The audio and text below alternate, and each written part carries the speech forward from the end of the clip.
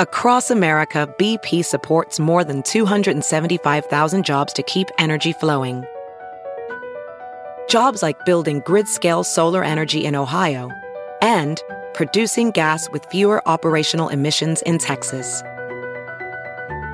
It's and, not or. See what doing both means for energy nationwide at bp.com/investing in America.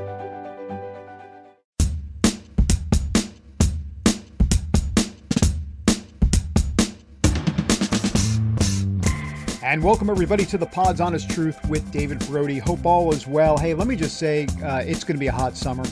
Okay, we're recording this podcast in late June, and you can just tell that it's just going to be a sweat fest. And that is not making me happy. Anyhow, not that we're going to talk about that on the podcast today, but I just needed to get that off my chest because it's been frustrating. I'll be honest with you. I don't like the heat.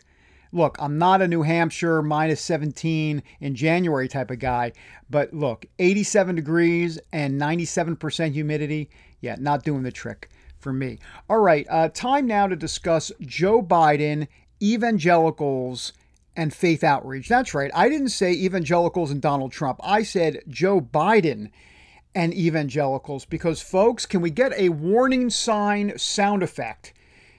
Some sort of woo, something that's going to... Thank you. Thank you very much. The warning is up for the Trump campaign. Joe Biden and his campaign are coming after some of those evangelicals. Now, granted, they're not going to get the boatload of evangelicals. Donald Trump's going to get all of those. But the question becomes, can Joe Biden's campaign pick off a percentage or two of Donald Trump's evangelical base? Because if they do, guess what, folks? It's over for Donald Trump. He'll be a one-term president. So those evangelicals that ushered him into the presidency could easily usher him out if 1 or 2% fall off in 2020. I am told, Joe Biden's campaign telling me that they believe they're going to be able to pull off the surprise this fall and bring in some voters from the evangelical movement. And look, Biden's campaign recognizes that, as I said, the majority of white evangelical Protestants are going to vote for Trump, okay? But they believe they have a good chance to win over certain subsets of that group. For example, younger millennial evangelicals. Those younger millennial evangelicals are not necessarily believing exactly what their parents are believing. They're a lot more moderate.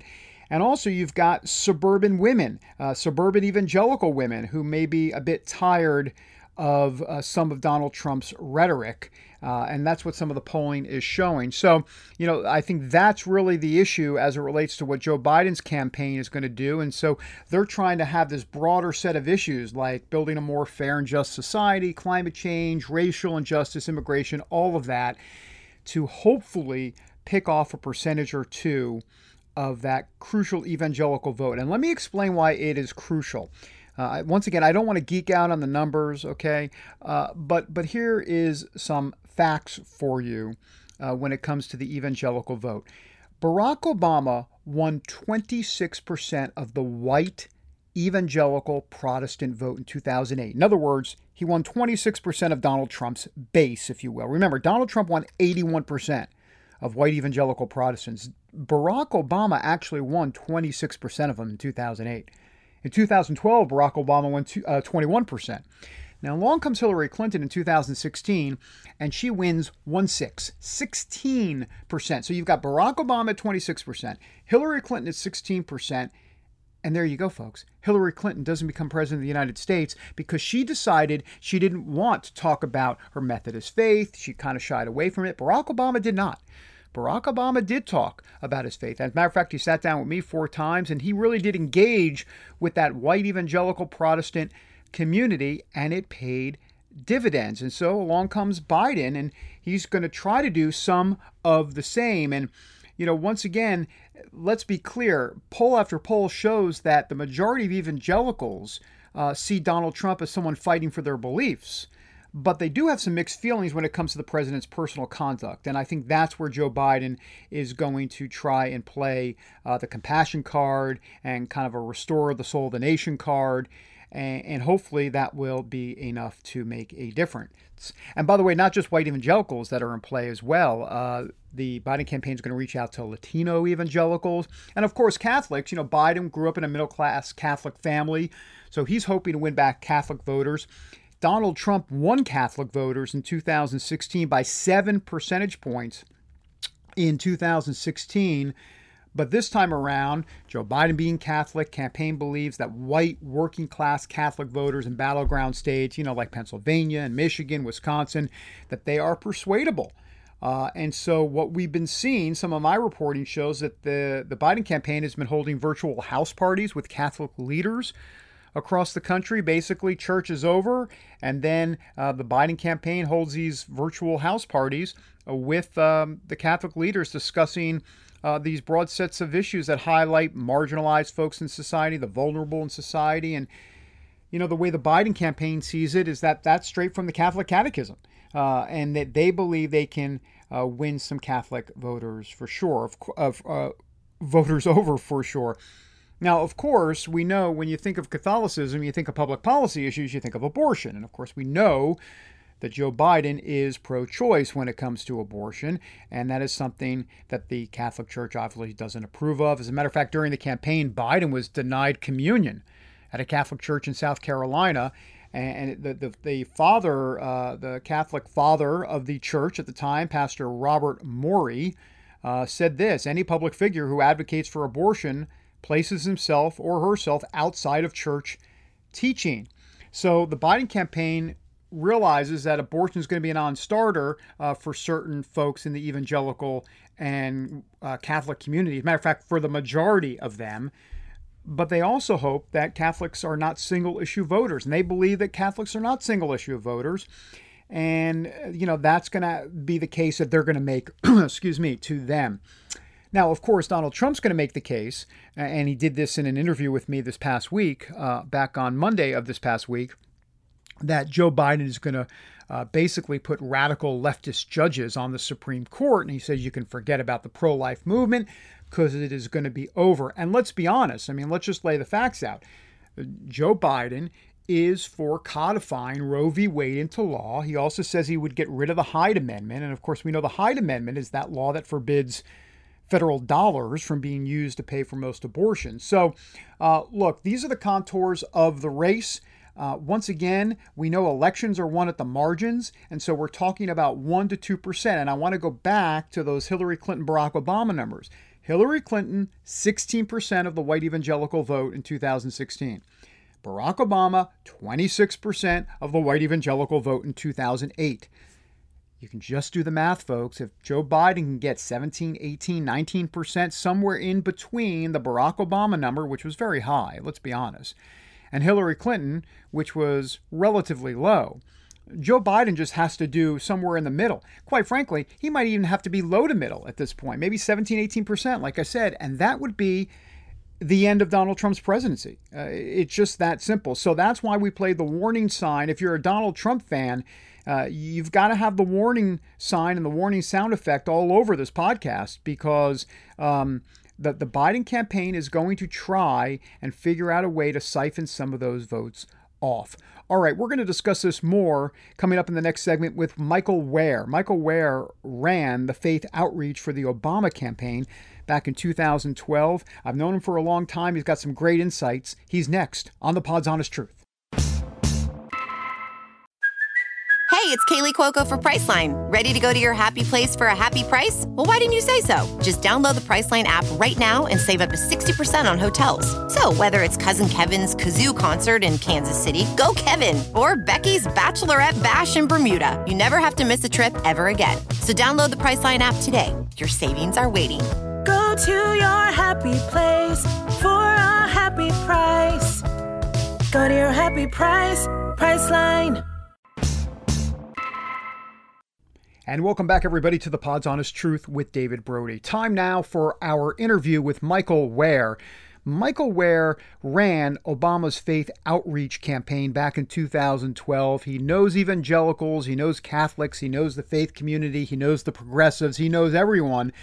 He's kind of a middle of the road guy as it relates to not being one of these far left Democrats who are out there on the social justice progressive scale. But he understands some of the conservative evangelical concerns. He's got some of them himself. And, I've known Michael for a very long time. He really is a sane voice of reason when it comes to talking faith and politics, especially as it relates to campaigns. So wanted to have him on.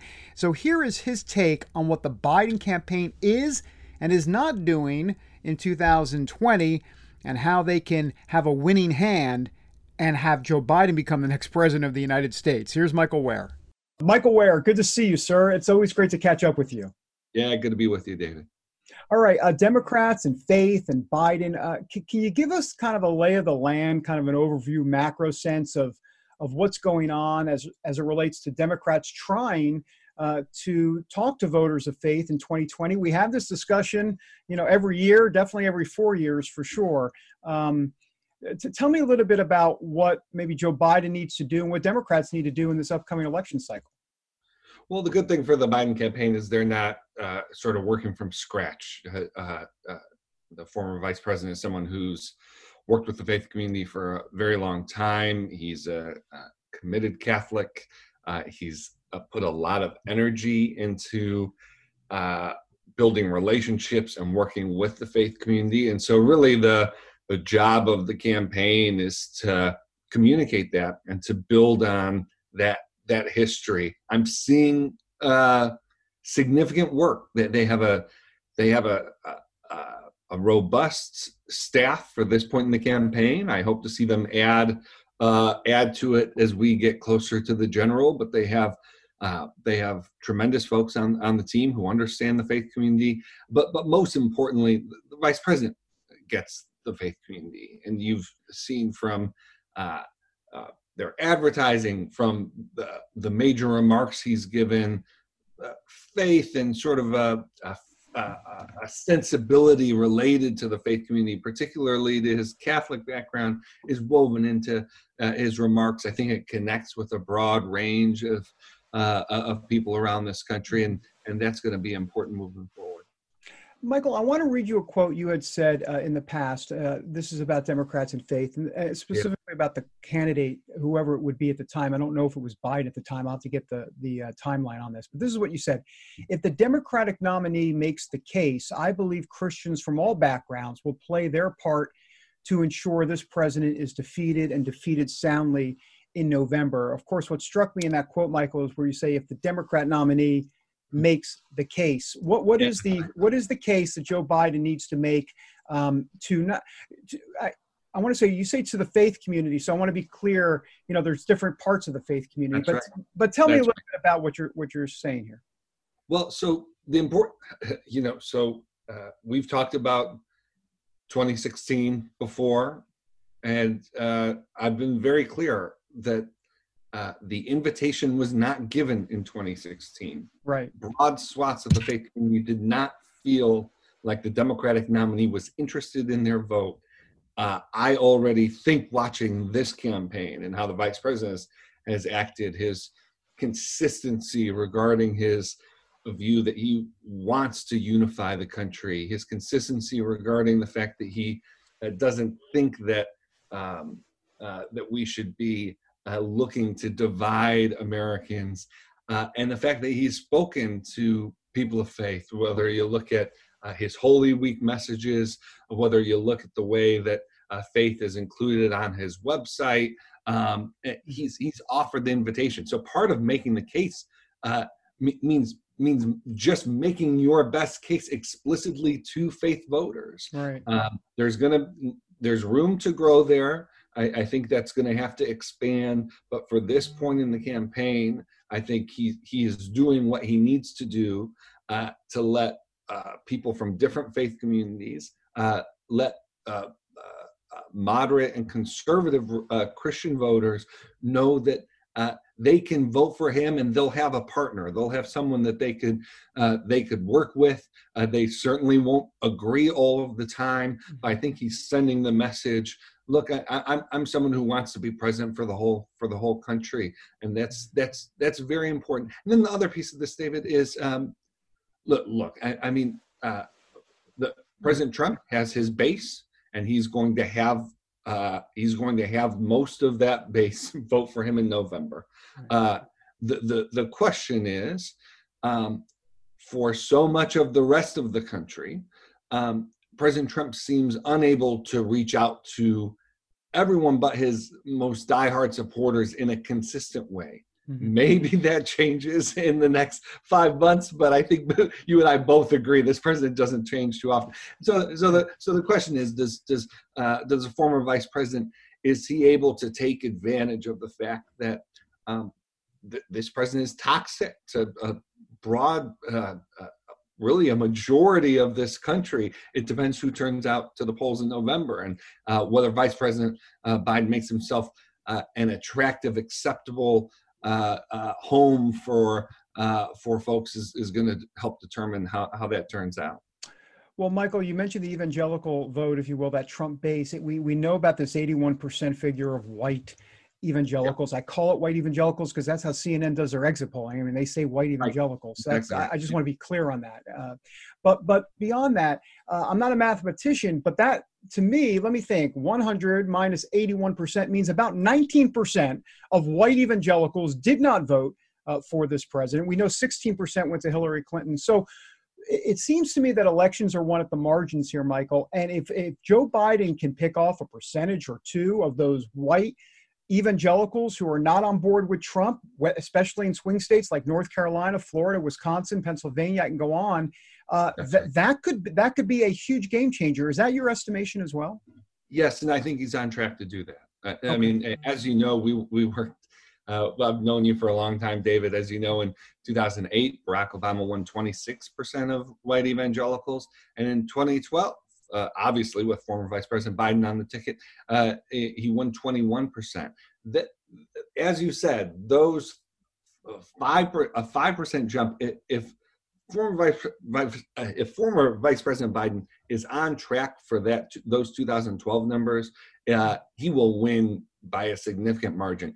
If he is approaching 26% with white evangelicals, the Obama 2008 numbers, I feel confident saying it will be he'll have over 320 electoral votes. It will be a significant victory. And I'd say the same for Catholics. You know, the Obama-Biden ticket won the Catholic vote in 2008 and 2012 after John Kerry lost in 2004. And according to the initial exit polls, at least, Hillary Clinton lost the Catholic vote in 2016. I think Biden right now is on track to win back the Catholic vote. Well, you say all of that, and I agree with you wholeheartedly on all of that. So my question then becomes, you mentioned earlier, Biden has, or the campaign has room to grow, were your words.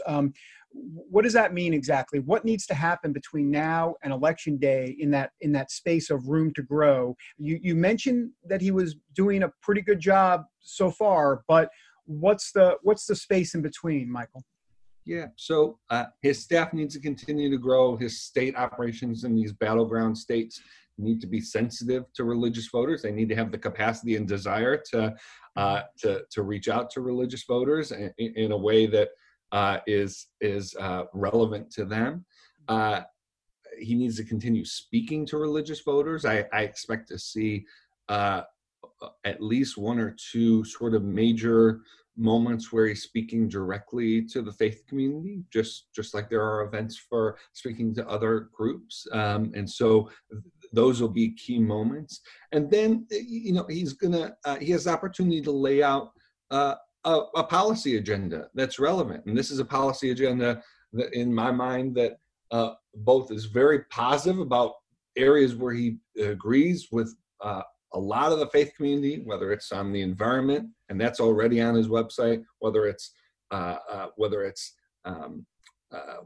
poverty, whether it's issues like the Trump administration's child separation policy at the border.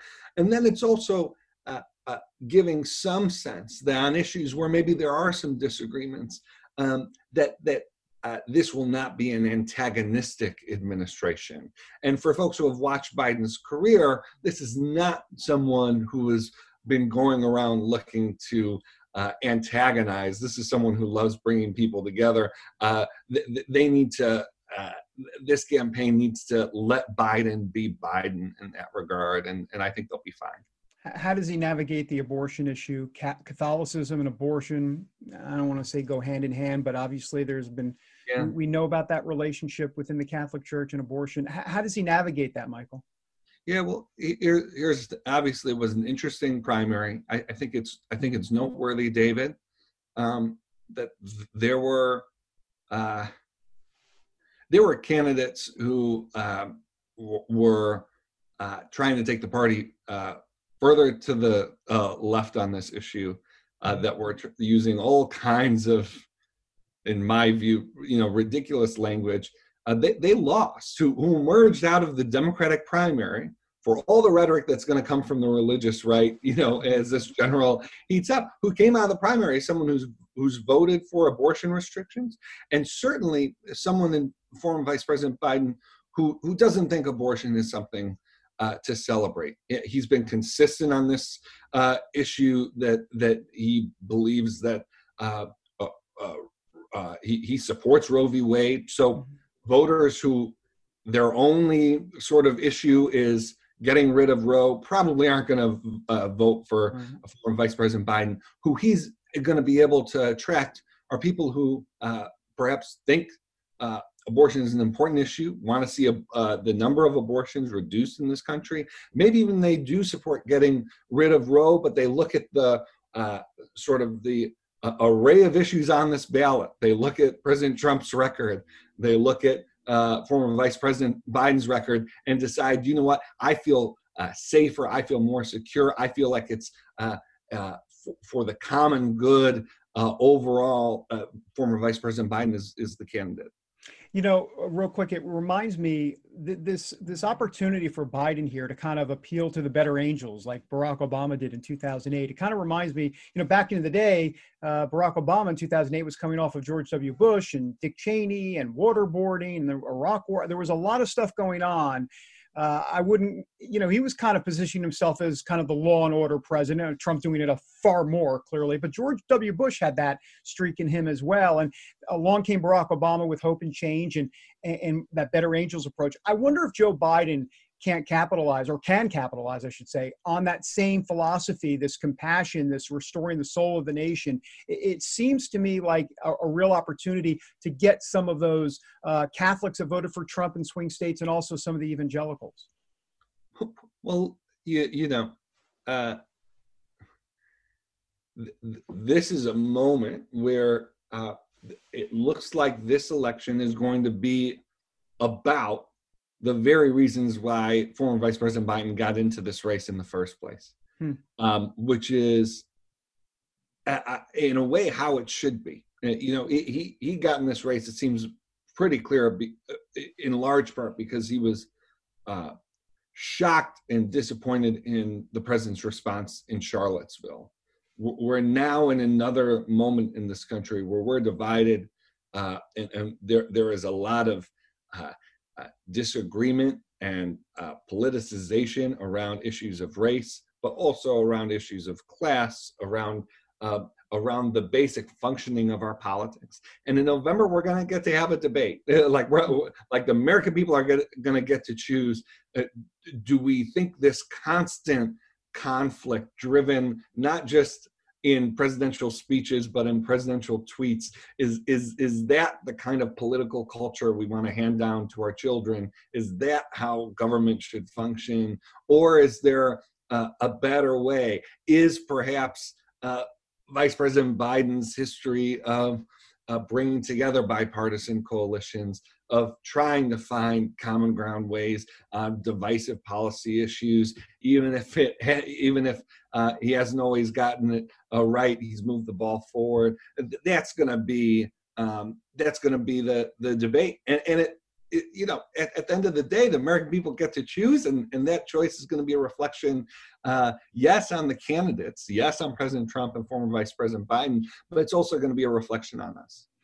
I want to ask you one last question. You've talked before. You've been very outspoken about this. I'm sure you're taking some hits about this, about challenging the Democratic Party on the faith issue. Look, you haven't called them this at all, but critics have said that the Democratic parties, that they want to call the Democrats a godless party. I know you haven't said that, but you've heard the criticism. So what's the rebuttal to that? How do you navigate those waters when the Democratic Party has this reputation, like it or not, that they're going away from traditional, if not traditional Judeo-Christian values, this idea that, they're not really engaging as much on faith talk? Yeah, well, David, as you know, I am chief strategist at an organization called the AND Campaign. Yep. And we have a book coming out in July called Compassion and Conviction, the AND Campaign's Faithful Guide to Civic Engagement. And in that book, we discuss the role of political parties in the life and perspective of a Christian. And the basic message here, David, is you do not become a Democrat or a Republican for that party to influence you.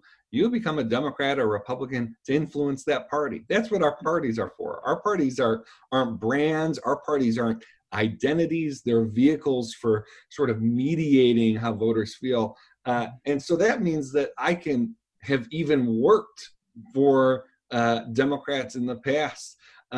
As a Christian, I look and there are things that concern me about Democrats. Sure. There are, we discussed at one point, they passed a resolution that seemed to suggest that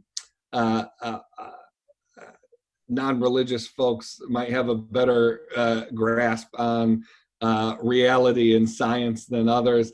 I think the Jesus who holds the world together in his hands has a pretty good grasp on science. And so, we'll have those debates. Of course, at the base of the Democratic Party are the most religious by many traditional measures, church attendance, high view of the Bible. At the base of the party are Black Protestants. And so The Democratic Party is at an interesting tension point where we have a significant portion of the party, a minority, by the way, but a significant portion of the party that's religiously unaffiliated. And that includes atheists. It also includes people who believe in God but don't ascribe to a particular faith. But then we also have a majority that are Christian. Again, a very robust Hispanic Catholics, evangelicals, Black Protestants, minority faiths now overwhelmingly are democratic. That wasn't always the case. So we have a party. That's what we have. We'll have disagreements. We'll sort it out, and hopefully we have a leader. And I think we do this time around, in former Vice President Biden, who sees the whole party. Let me ask you just the last question before we wrap up. I've always been kind of enamored or interested in this idea that evangelicals that are voting for Trump are voting in the macro. In other words, they understand, look, this is not Boy Scout in Chief. He is not a moral crusader. They get that. They understand he's Donald Trump, right? And they're willing to pass over all of that. And the reason is because they'll vote in the macro because he's with them on those issues. And so I think, and there's a lot more to it, but here's the point. Here's the point.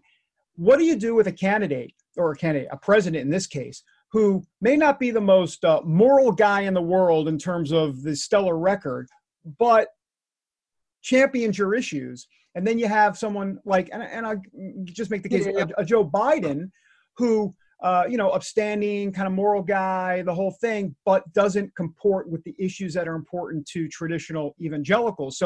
So evangelicals see it as like, look, I'm going to vote on the issues, and the issues, Trump aligns more with my issues, even though I might not align with Trump in his Twitter feed every day, if you know what I'm saying. Well, I'd say a few things, David. First, for traditional evangelicals, your issue set should not be drawn from how your parents voted, go to Scripture, and if you think the only political issues that are invoked in Scripture are just a couple social issues, just abortion and LGBT issues, then I just don't think you're reading closely enough. So generously, I just want to have a broader issue set. If you're going to apply your faith to your politics, apply the whole thing, not just sort of what you're used to voting for.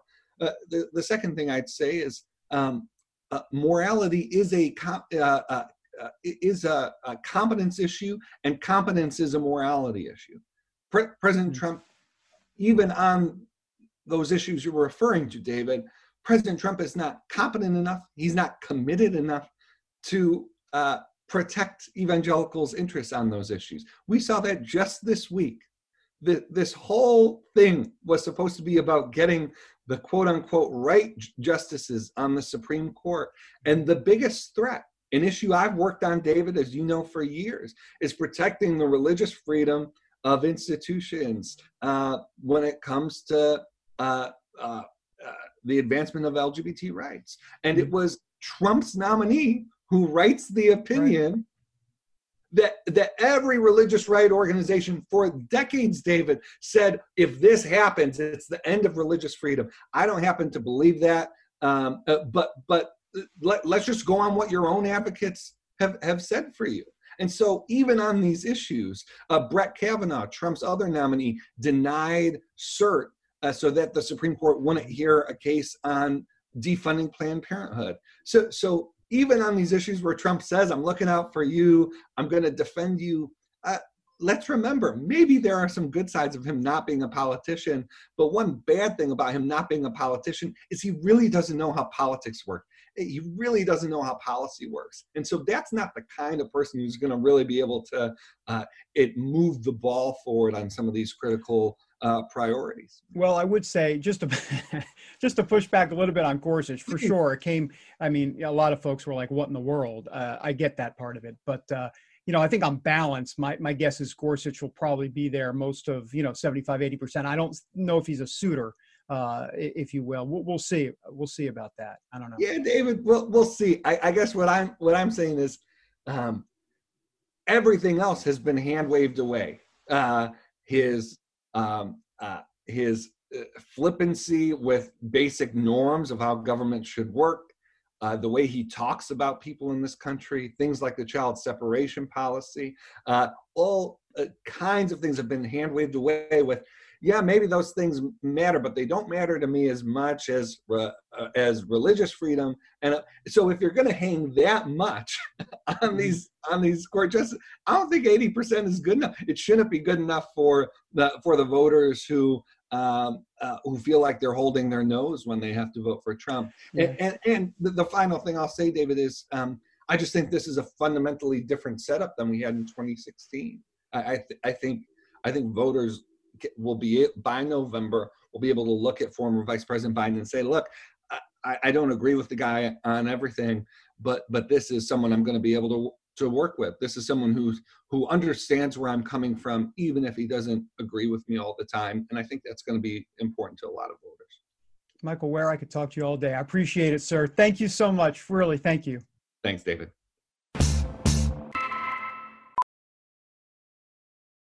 As a professional welder, Shayna Ford uses Forge FX to practice over and over, which helps her improve her skills. The more muscle memory that you have, the smoother your weld is. Learn more at meta.com/metaverseimpact.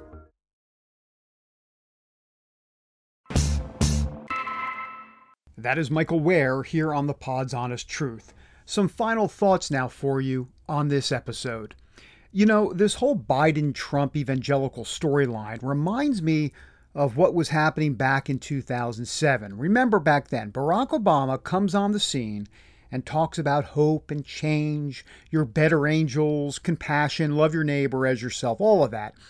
Well, let's remember the context as well. It comes out of those Bush years, which included the Iraq War and waterboarding, and George W. Bush's tough Texas machismo swagger, if you will.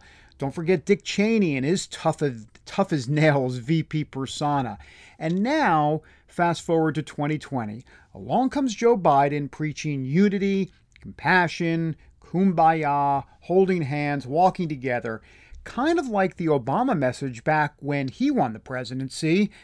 And of course, Donald Trump is in the George W. Bush role, only, of course, 10 times more swagger and law and order. It sets up as a dangerous zone for President Trump and his re-election chances, and a real opportunity for Joe Biden to become the next president of the United States. And that's the Pod's Honest Truth. Until next time, America.